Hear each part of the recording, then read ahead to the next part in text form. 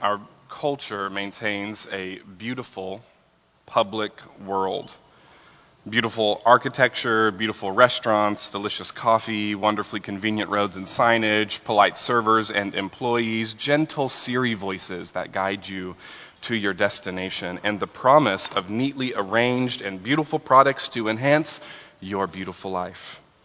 This beautiful world is maintained by a vision of culture in which the public sphere continues to improve, becoming more beautiful, more liberal, more democratic, allowing the radical individual to pursue their desires to the fullest. The public square is clearly defined. There is appropriate language, appropriate dress, and appropriate decorum for engaging in it. But as soon as we enter the doors of our neatly arranged and beautifully manicured homes, something changes. The clearly defined public life begins to dissolve into our private spheres. In our private lives, facts, meanings, rules, and received traditions are subject to the will of the individual. Our private lives do not have the accountability or clearly defined appropriate behaviors and decorum of the public sphere. After all, you're supposed to self-define and self-create. The private world then becomes unstable. And into this unstable world floods temptations, enticements, and Jeremy's word he gave me this week, allurements that can fit any size or any taste. Our private worlds then are filled with secret sins, addictions, and freedoms that we indulge without the peering eyes of others. This is a dichotomous life, and it's another way that our culture forms us, where we are clean and appropriate for our public worlds, but our private lives are sort of like the Wild West. I think of the classic movie turned TV show Westworld. Anybody seen Westworld? Wow, like 4 of us. Wow. Anyways, Westworld is a Wild West-styled theme park where the attractions are actually robots programmed to not hurt you. So the cowboys, the Indians, the saloon, the animals, all the horses you ride, whatever, they're all robots, and they're specifically designed to not hurt you. If you haven't watched the show, well, clearly none of y'all even care about it, so I don't feel like I'm ruining anything in here this morning. But you can do whatever you want in this Wild West-styled theme park, because no one's going to hurt you and nothing's going to act out against you. So you then can act out all of your Wild West desires and fantasies without repercussions. And this is kind of the same script that our culture gives us. Engage the public world in a way that you have to, but there are no limits when it comes to your personal life. It's your own Wild West-styled theme park. As long as you're not hurting another, continue. You do you. The glaring issue is that our culture demands that we do separate from our being. So whatever you are in private, fine. Let it exist and live there. But what you are in the public needs to be appropriate. Act this way, dress this way, talk this way, think this way. Our public life then must become a veneer and a mask that we wear in the name of appropriateness, but not the joyful expression of our private lives. We need an alternative way of life. The church must be the alternative to this kind of deforming life. Richard Bauckham says in his book, Bible and Mission, Paul's account of the cross as the critical test of the content of the church's witness is also an account of the cross as the critical test of the form of the church's witness. What he's saying there is that the content of the cross must also be the form of the church. Paul showed us that in his cross-shaped life, what he talked about in 1 Corinthians chapters 1 through 4, a life devoted to the gospel. And then again in chapter 9, it's a life lived in service to others. It's a life marked by joyfully taking up our cross and living like Christ, which is marked by an outward orientation for others. Paul laid down his rights for the gospel. He said, I'll become all things to all people so that some might hear about Jesus Christ. And I don't have to take up my rights and receive money from you. This is all from 1 Corinthians chapter 9. I'm sure you all memorized it and remember it very well. But that's what he said. all throughout chapter 9. And this is the kind of life that we're supposed to live, because the content of the cross needs to be the form of the church. The way that we live must be cross-shaped. Bauckham continues that the church's mission is inseparable from the church's community life as the living of an alternative way in contradistinction to its socio-cultural context is vital for us to understand. And if you don't understand the words I just said, that's okay. What Richard Bauckham is saying is that we cannot look like our culture. Our church cannot look like our culture. It has to be contradistinctive. We have to look opposite and different from the way that our culture operates. So being formed by Christ at our roots is not just another way of life that we can neatly fit into what we're about and what we're doing. It's a transformational life that upends and reorients all of us around the person of Jesus. But more than being consistent, okay, because what's going to happen there when we upend and reorient our lives around Jesus is that our private lives and our public lives will become consistent. But more than being consistent, our lives should look completely different than our world's. Our lives cannot be lived out of a set of cultural values and assertions. They must instead be reformed by Christ through a growing relationship with Him. This relationship will prioritize being with Him. Being with Him. Not just doing for Him. Being with Him will then produce a net result of doing for God, because once we've been with God, then we can go and do. And Jesus modeled this throughout His entire ministry. Do you guys know how old He was when He began His ministry? He was 30 years old. He didn't start His ministry until He had understood what God wanted next, until what He was being led towards. And even then, after He started His ministry, there are multiple times we see in the gospel accounts where He takes time in silence and in solitude with the Father before He returns back. He did this with His disciples as well.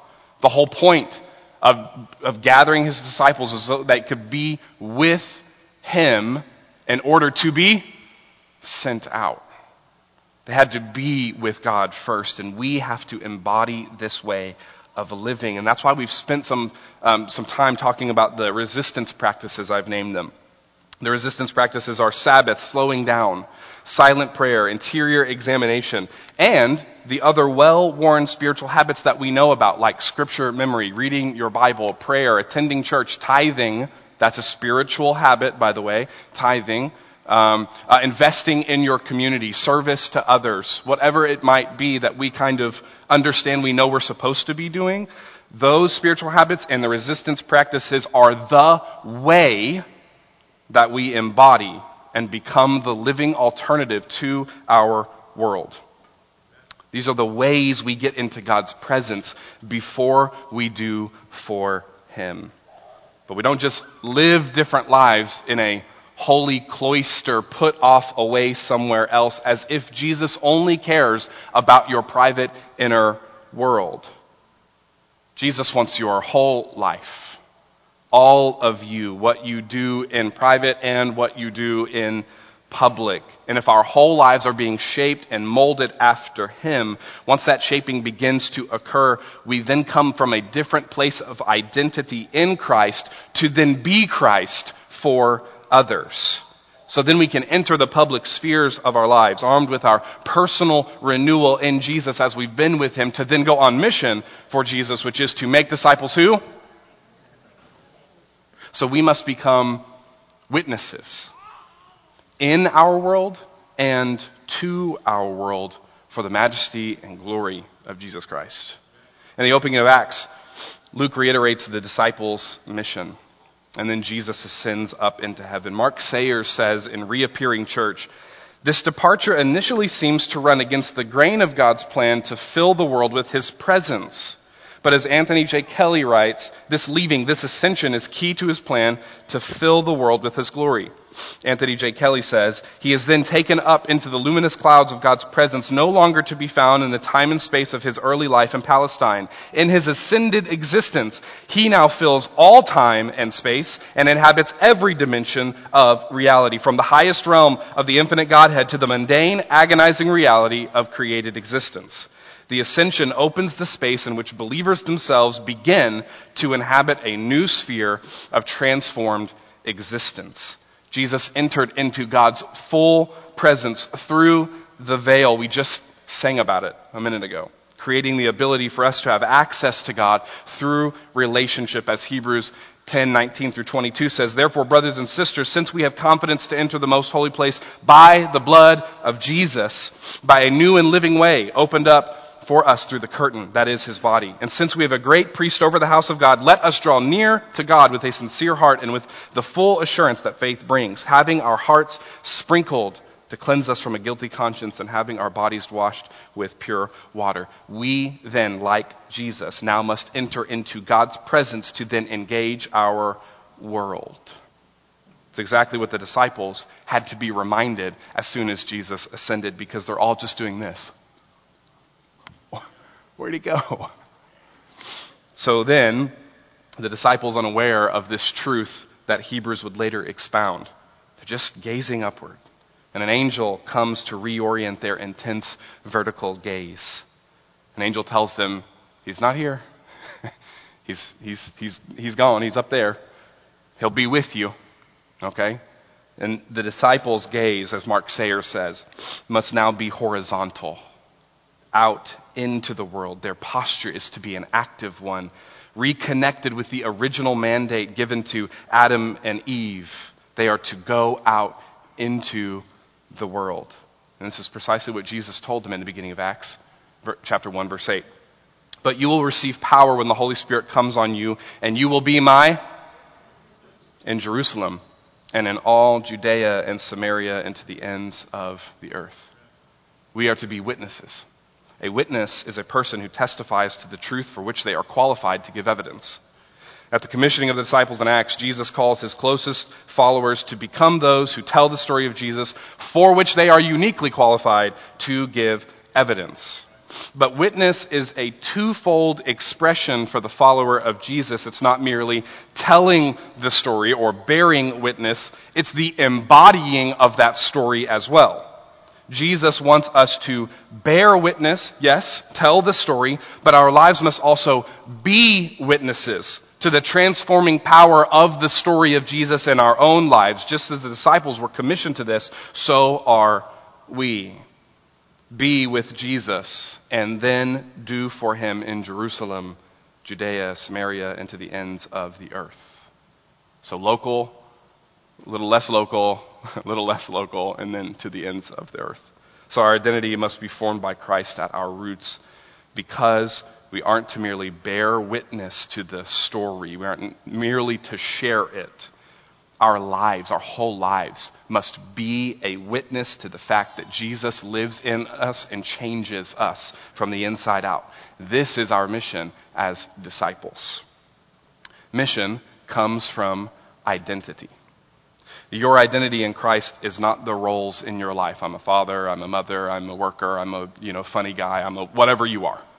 Whatever you think of yourself as, those are just roles, those are just things that you do, but your identity is who God says you are. God says you are his child. You are his image bearer. That is your identity. And it's so important for us to grasp this, because in our private lives, we try to shape and reform who we are all the time. God gives us a concrete identity out of which to live to then enter our public spheres. And the more that we can get Jesus in our private lives, the more that we will be impactful for the kingdom. Rich Villodas says, in The Deeply Formed Life, the deeply formed mission is fundamentally about becoming a particular person and offering that to the world. This kind of mission is not just about activity, it's about being Christ for another. He goes on to say that mission is first about who we are becoming before what we are doing, because the quality of our presence is our mission. The quality of our presence is our mission. How present are you to yourself?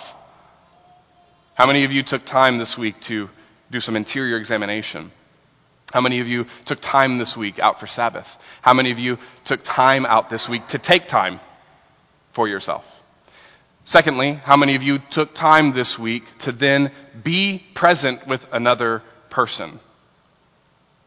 I don't mean a meeting.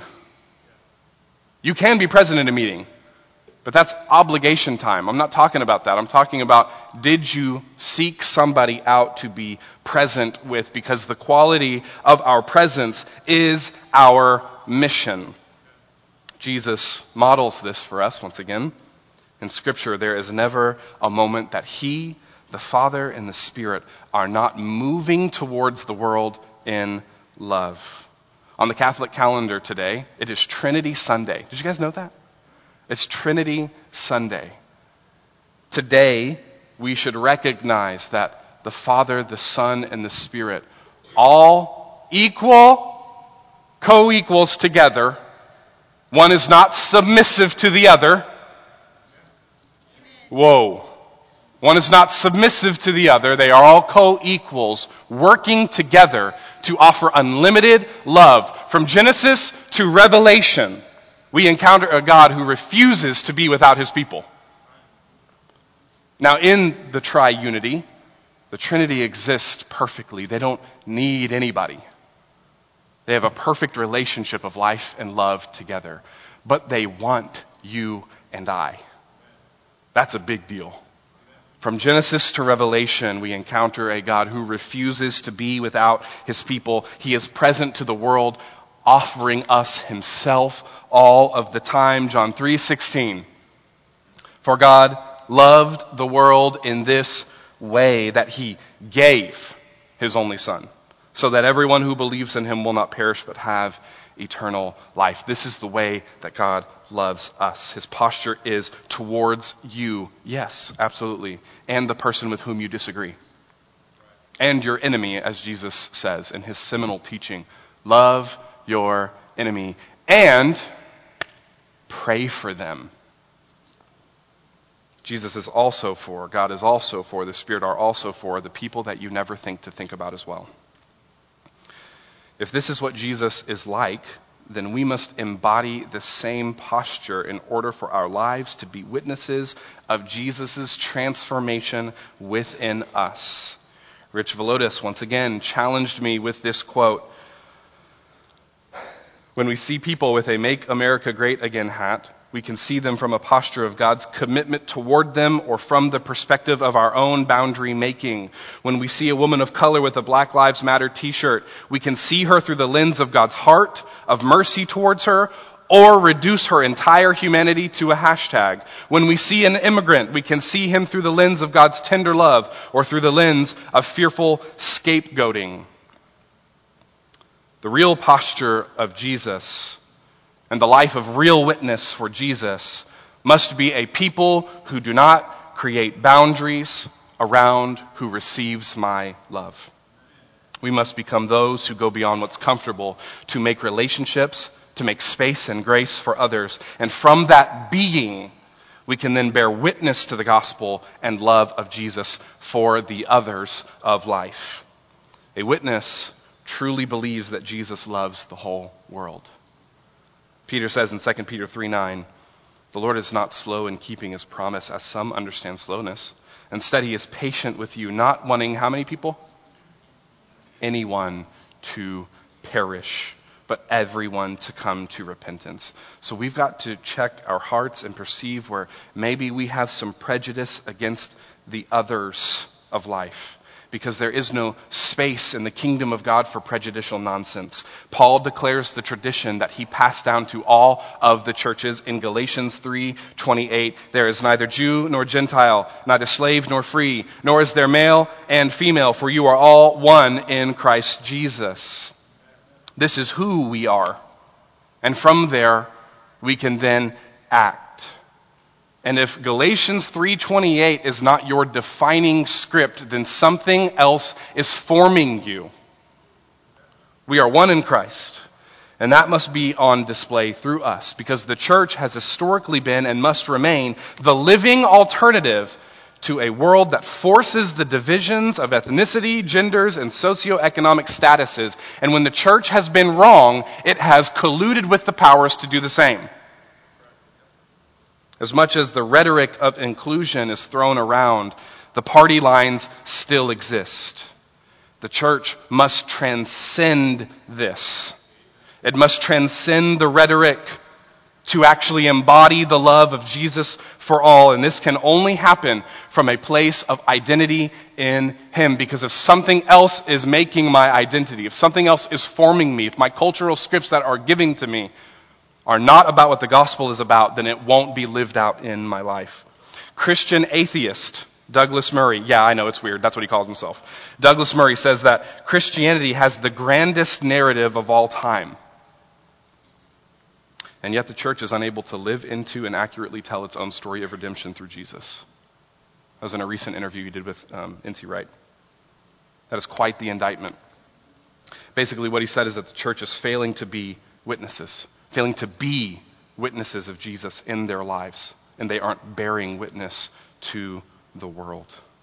And this is why we have to embody the living alternative to our world. From our posture of love and being with Christ first, we can then engage. So let's talk about how we can engage from our being. One of the best ways is through the practice of hospitality. This is what's wild to me. When we talk about what it means to live for Jesus, I think we think it's some spectacular, crazy thing. It's really not. It's making a meal for somebody. You know what I mean? That's what it looks like. It's really not this crazy thing. It just means I'm spending some time in silence with Jesus. That might sound crazy, but it doesn't look crazy, and it's not creating this huge ripple impact yet. But once Jesus is with us and we're with Him, then from our being we can go to do. And one of the best ways to do this is through hospitality. Hospitality is an enfleshed way, which I hate that word. It's an enfleshed way of producing welcome. It's a way of saying, you belong here. But not only that, it's good that you're here. I enjoy you. Hospitality creates space for people. It's a direct practice of our witness because it invites the other in. It's a posture of purposeful presence with another. No agenda, no have-tos. Just being.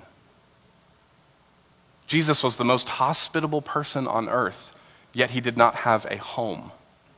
So it's not just homemaking, although that's an element. Jesus was able to welcome people in. Who was He friends with? Sinners and tax collectors. Jesus doesn't have a problem welcoming the others of life.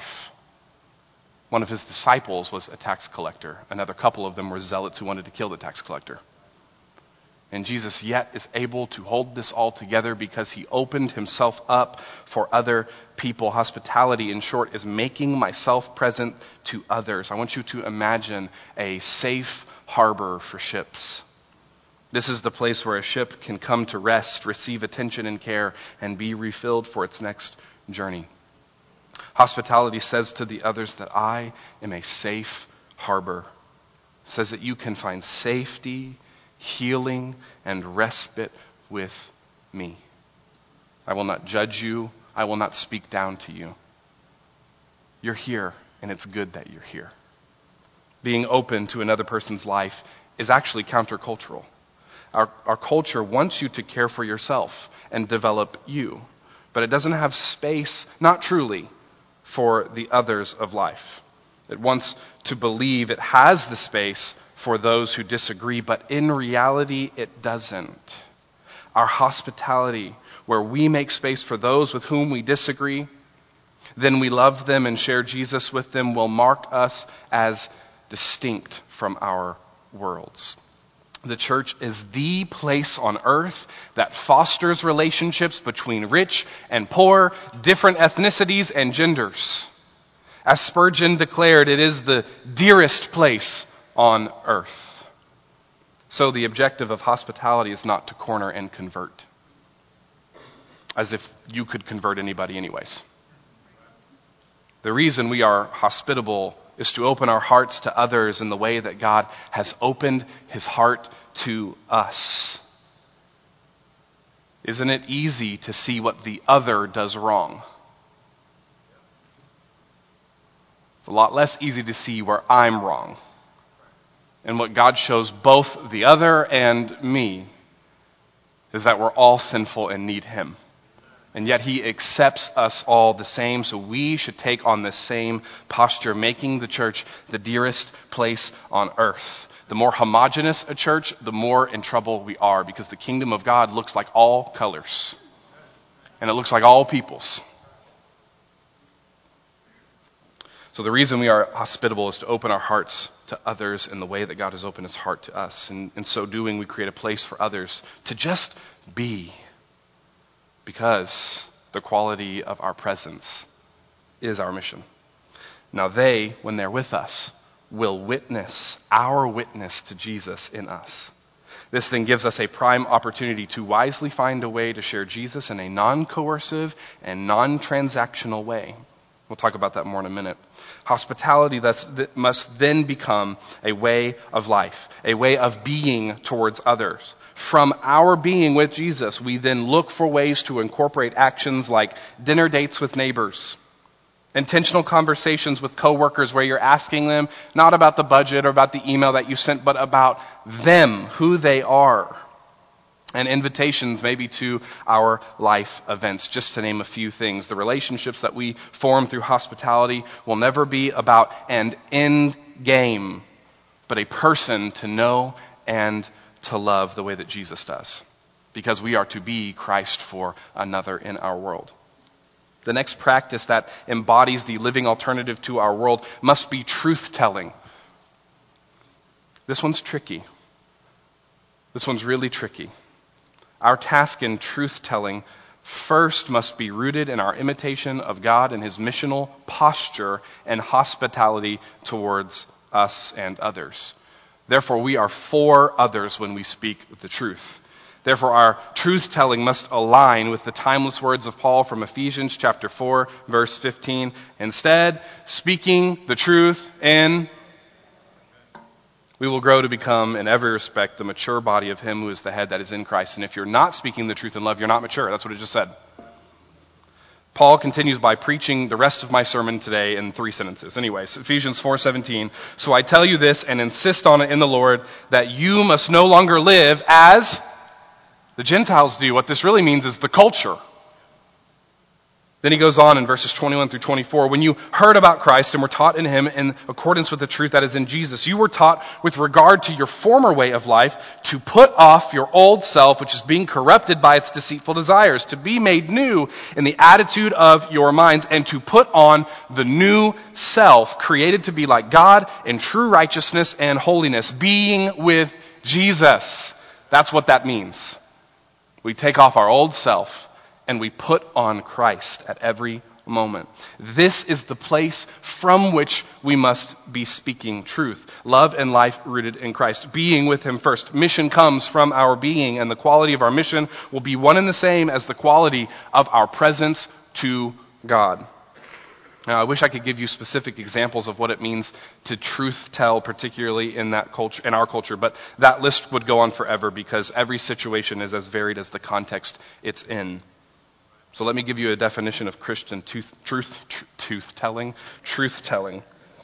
It means that we oppose the powers and principalities that set themselves against humanity and against God. We oppose the ways that the powers of our world exploit, use, harm, lie, and form us that do not line up with the truth of Christ in the gospel. And this is all done in love. This means that we will often find ourselves politically and ideologically homeless. You know why? Because our home is not of this world. Our home is in allegiance to Christ alone. So we cannot follow anyone or anything blindly for the sake of expedient efficiency. Because nothing good comes easy. Everything good in your life is process. Expedient efficiency is not the direct route to the kingdom. Rather, process through allegiance to Jesus is the route to the kingdom. Jesus shows us that in a slow life. 3 years with his disciples before he's ready for the cross.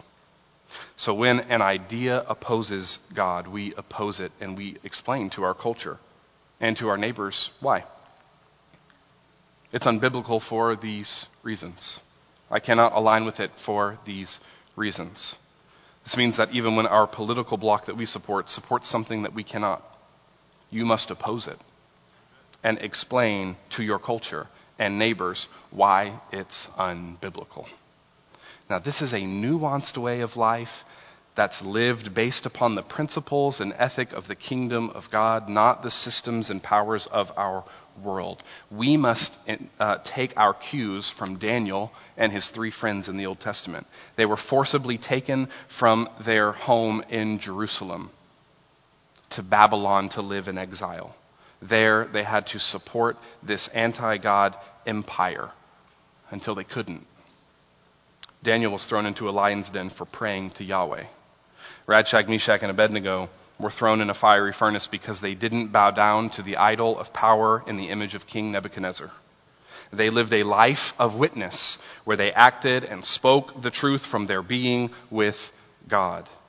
Daniel, Shadrach, Meshach, and Abednego were all shaped and formed by their time with God before they ever acted. From their identity, they were able to support the government where it supported human flourishing and opposed it when it violated their allegiance to Yahweh God. We must also take our cues from the martyrs of Revelation. John says in Revelation 6:9, I saw under the altar the souls of those who had been slain for the word of God and for the witness which they held.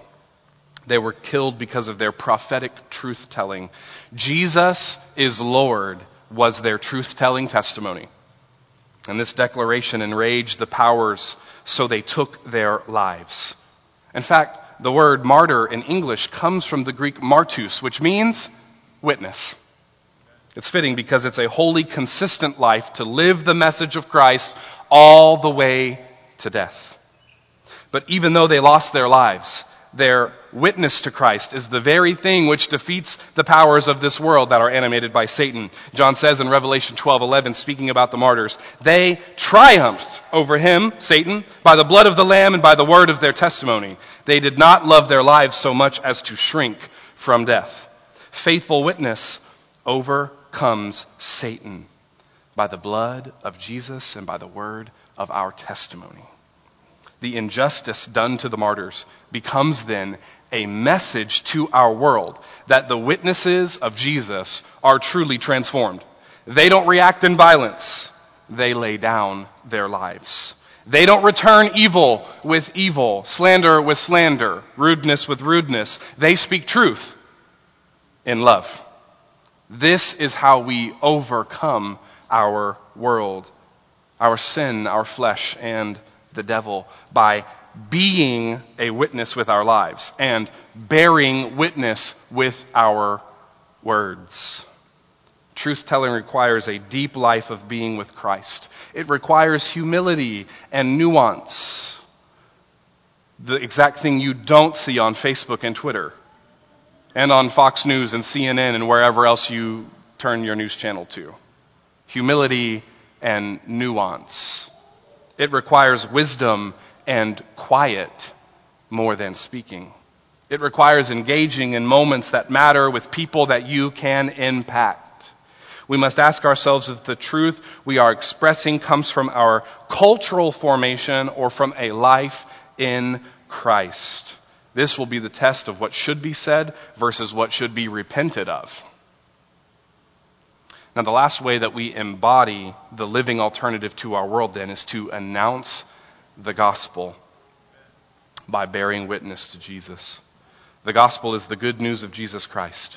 It is the recognition that Jesus is Lord over all things, and it invites us to a life free from the shackles and bondage of sin.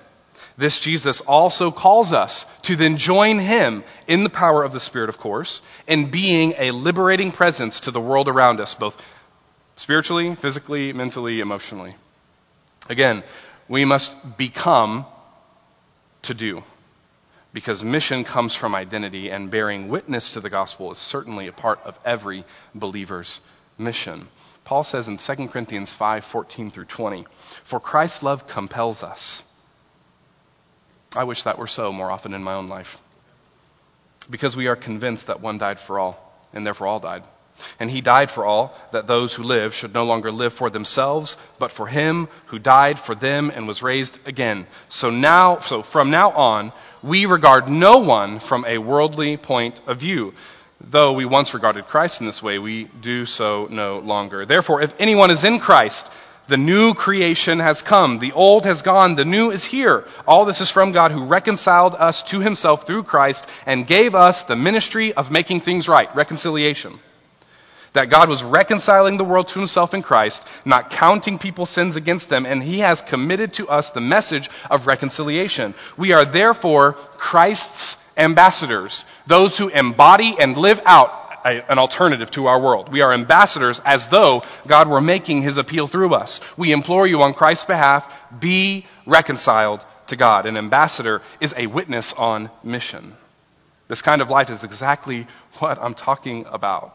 A life oriented and framed around being with Jesus first so that we can then go do for him. Now, I want you to notice what Paul didn't do here in announcing the gospel. He didn't quote the Romans Road.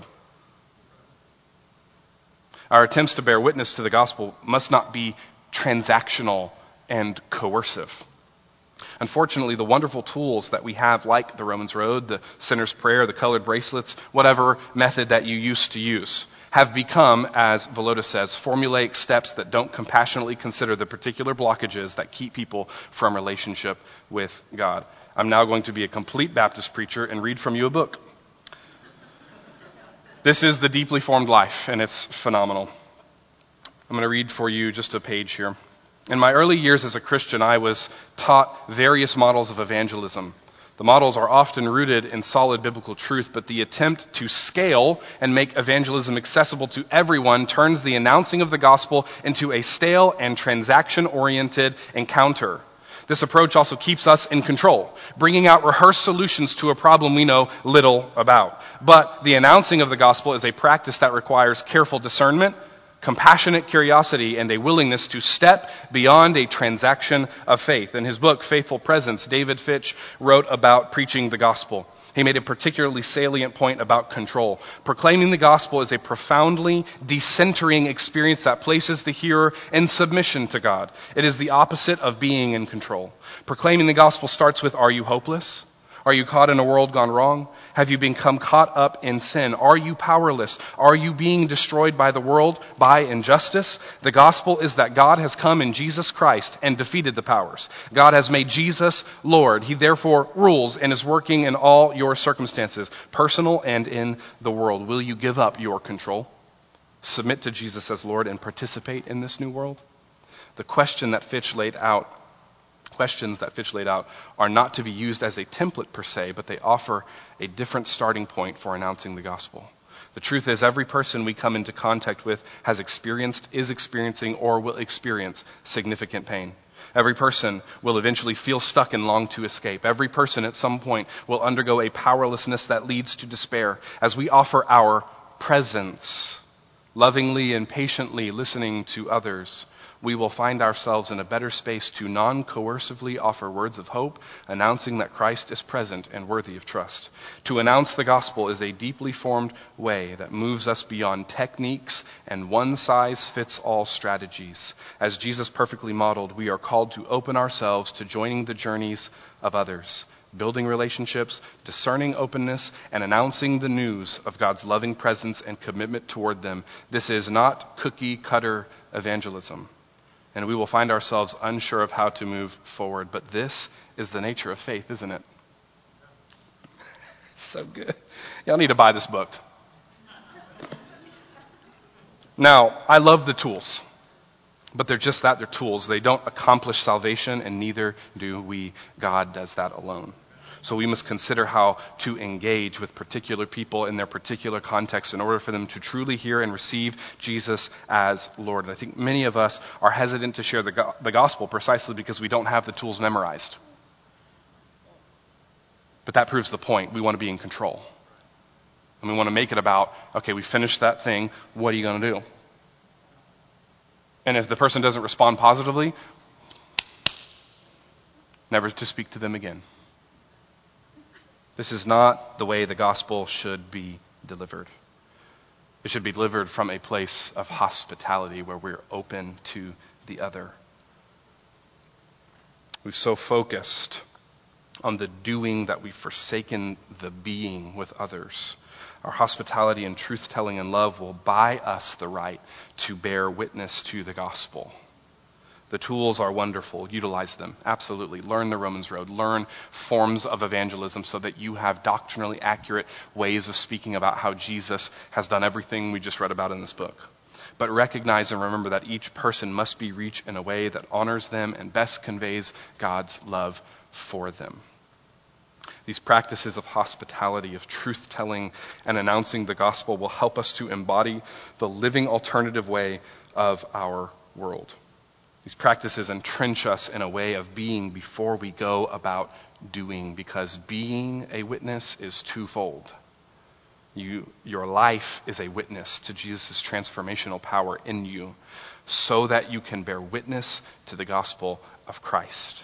Christ will reform us through the spiritual disciplines and resistance practices that we've been talking through and know well. He will guide us to an integrated private and public life where our doing comes from our being. This is what he wants from you and for you. He wants wholeness in your life. The church has a wonderful opportunity to be the living alternative to our world systems. This is how we will be renewed. Now, imagine your life as a witness to the ways that you are being formed into the image of Jesus. Imagine applying the resistance practices as an alternative way of living, where you're slowing down, where you're taking Sabbath, where you're in silent prayer before you shoot off and begin to yell at God about what's going on in your life. Where we begin to look internally and do some examination of our own feelings, reactions, trauma, patterns, scripts, all the things that we spoke about last week. We become aware of them and begin to assess ourselves against the measurement of the Word of God. Imagine bearing witness to Christ from a whole and genuine place of contented rest in God's presence. Imagine speaking the truth in love and acting as an ambassador, a witness on mission of reconciliation. Imagine seeing the ways that God restores your neighbors and communities as you share your life through hospitality. Imagine leading someone to Christ as you tell the grand story of Jesus and as you live it out. Imagine this kind of rooted existence. Finally, imagine a life of such partnership with the Spirit that the power of God moves through you to impact your world. That's what's on offer to us. Acts 1:8, one more time. But you will receive power. You will receive power when the Holy Spirit comes on you. How many of us are powerless because we're not partnered? It's because we're not in His presence. We have to be with God in order to do for Him. You will receive power when the Holy Spirit comes on you, and you will be my witnesses in Jerusalem and in all Judea and Samaria and to the ends of the earth. And we know that they accomplished it because later on in Acts, the disciples and the followers of Christ, one of the charges leveled against them, that they've turned the world upside down. That's our mission. May God, through the transforming power of His Spirit, form our lives into witnesses as we bear and become the message of Jesus. Let's pray. Father, thank you for today. I thank you for your presence. Help us to embody and to live out and to exercise these spiritual practices so that we become a living alternative to the world and the systems around us. We no longer want to be formed by the powers at be. I pray for every heart in this room that we would begin to think about what a committed life to Jesus in this kind of way might look like. I'm praying in advance of next week as we talk about what's coming next. What a radical commitment looks like to become and do this resisted kind of life to our culture, what it actually looks like and feels like. I pray for hearts now that we would begin to start asking ourselves the deep questions. Are we doing interior examination, really? Are we slowing down and practicing Sabbath? Are we reading our Bibles? Are we praying? Are we doing the spiritual practices that form us into the people of God, and from our being then become more like Him? And as we become more like You, Father, I pray that we would then see what's next to go and do for You. But don't let us race off and remember You about halfway through. Instead, help us to center ourselves on Your word and on Your presence first, so that from our being we can then go and act. I pray that we would become witnesses, that our lives would bear witness. Our lives would be witnesses by the way that we love, by the way that we show hospitality, by the way that we announce the gospel, by the way that we posture ourselves towards the others of lives. I pray that we would be witnesses in our lives, and then I pray that we would bear witness to Your grand narrative, the grandest narrative that's ever gone out. I pray that we would internalize the words of Your gospel. For God so loved the world that He gave His only Son. I pray that we would truly internalize, believe this, and live from that script, from that way of being. Father, convict us and move us to become more like You. Help us to consider these words, become aware of them today, and help us to become witnesses on mission, ambassadors of reconciliation. You make things right wherever You go. Help us to be agents in that. We love You, and it's in Jesus' name we pray. Amen.